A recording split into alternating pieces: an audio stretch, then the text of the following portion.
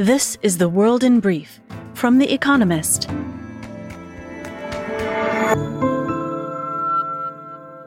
Our top stories. Thousands of Russians paid their respects to Mikhail Gorbachev, the last leader of the Soviet Union, at his funeral on Saturday. The ceremony, which the Kremlin offered only elements of a state funeral, was accompanied by heavy security. Gorbachev is hailed as a reformist hero by many liberal Russians, but Vladimir Putin has blamed him for allowing the USSR's dissolution. Mr. Putin did not attend the funeral, citing scheduling conflicts. NASA called off its second attempt to launch its moon rocket following difficulties fixing a propellant leak. This was NASA's second launch cancellation in 5 days. The first launch effort was aborted by an engine glitch. America's space agency did not provide a time frame for its next attempt. The Artemis program, which costs billions of dollars, has set a goal of sending humans to the moon by 2025.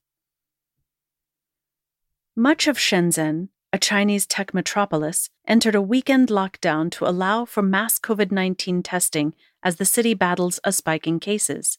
Residents of 6 districts were told to halt, quote, unnecessary movement and activities. Public transport and restaurant dining were suspended.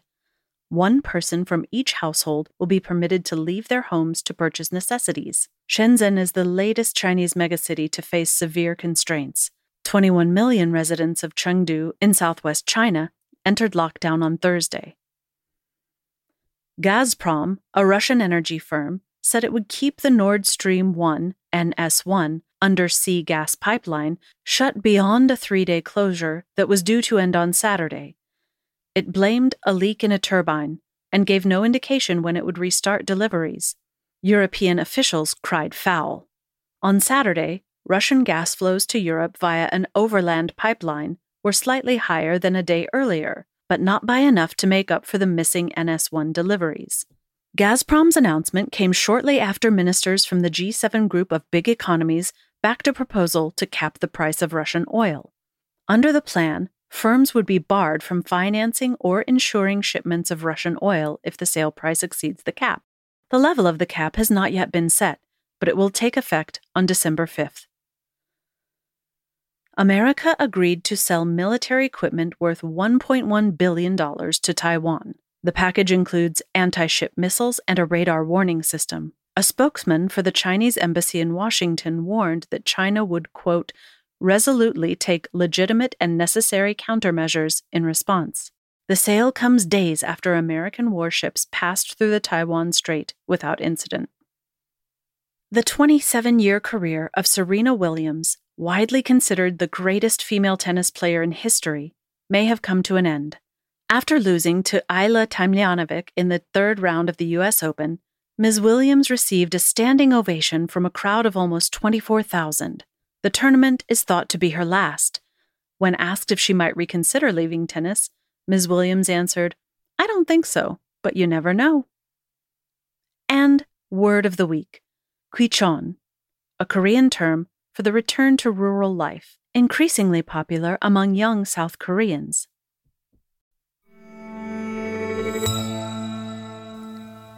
And now, here's a deeper look at the day ahead.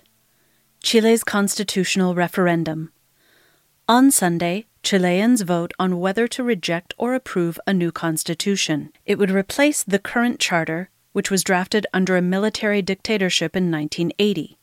The text was written by a convention of 155 representatives assembled after protests against inequality in 2019. At 388 articles, it would be one of the world's longest charters and include the most extensive rights enshrined in any constitution. In addition to housing, work, healthcare, education, and sports, Chileans would have the right to abortion. Indigenous peoples would be granted autonomous territories. Such sweeping changes have perturbed many Chileans. Polls show that most plan to reject the draft text. Yet one factor could still upend the outcome. For the first time in a decade, voters will be fined if they do not cast a ballot. If young people turn out in droves, analysts say the Constitution could yet be approved.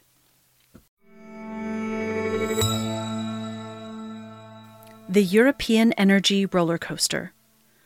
Over the past 2 weeks, energy traders have watched in disbelief as European gas and electricity markets exploded.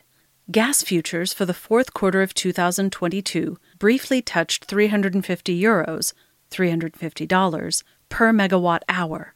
The typical pre-pandemic price was around €30. French daytime power, particularly expensive because demand is highest during the day, hit more than €2,500.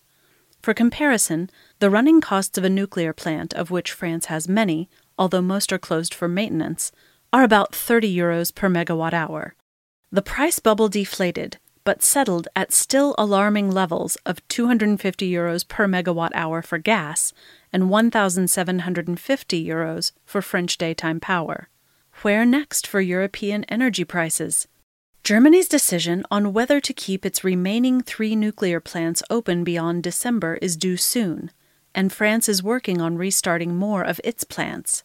Luckily, Russia's closure of the Nord Stream 1 pipeline to Germany on August 31st, supposedly for maintenance, barely moved markets. The impact of Russia's attempts at energy blackmail may be weakening.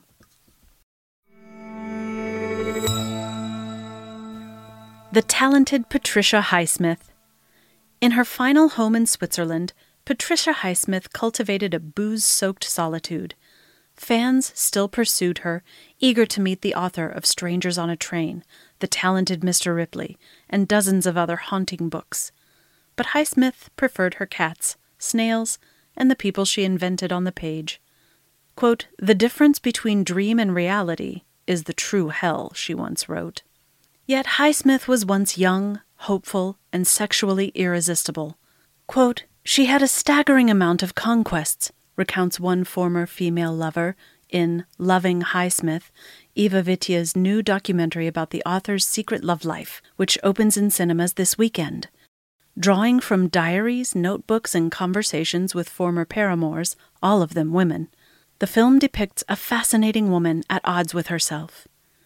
Although Highsmith wrote The Price of Salt, 1952, the first novel about a lesbian love affair with a happy ending, better known now as Carol, her own relationships left her mired in self-loathing.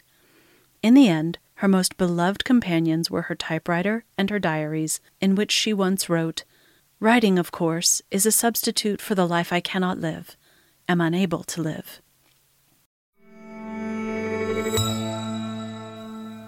A possible link between test tube babies and higher cancer risk. In frozen thawed embryo transfer, FET, an increasingly popular method of in vitro fertilization, embryos are temporarily iced before being implanted in the uterus. Some evidence suggests this makes conception more likely than transferring them straight in, but children conceived using FET may also be more susceptible to cancer than those born through other means, according to a study in PLOS magazine, a journal. Some 8 million children were studied across Denmark, Finland, Norway, and Sweden. Almost 23,000 of them had been conceived through FET.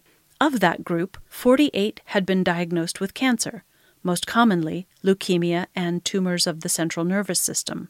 The number of cases is too low to prove a definitive link, and when researchers analyzed all children born through IVF as one group, they found no increased cancer risk. But as more people use assisted reproduction, further investigation of FET is warranted.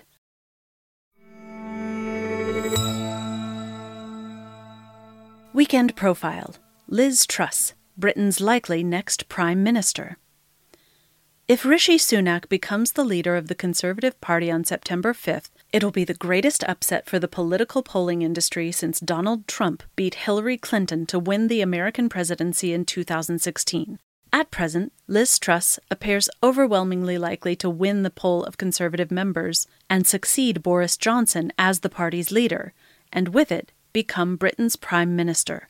Betting markets imply she has a 95% chance of prevailing. Who is she? Ms. Truss is one of the most experienced members of the British government. First elected in 2010, she joined the cabinet as Agriculture Secretary in 2014 under David Cameron. She continued at the top table under Mr. Cameron's successors, holding the posts of Justice Secretary, Chief Secretary to the Treasury, Trade Secretary, and most recently, Foreign Secretary. She has adopted the mantle of her hero, Margaret Thatcher.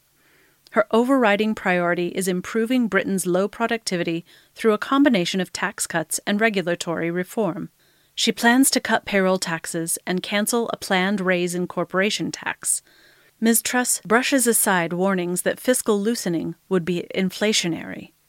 A large part of her appeal to Tory members is a relentless optimism, and also a loyalty to Mr. Johnson, who, despite being ousted by his colleagues in July after 2 scandal-plagued years, retains the affection of rank-and-file party members, not least for delivering Brexit. She is a forceful advocate of a new doctrine of muscular cultural conservatism in the modern Tory party, pro-free speech, against revisionist historians and new gender theories. Miss Truss's critics regard her as an oddity and a lightweight, not least for her invocations of Thatcher's legacy. She is best known outside of Westminster for a gawky speech delivered as Agriculture Secretary, pledging to open up, quote, pork markets. Yet she has been repeatedly underestimated, including by Mr. Sunak.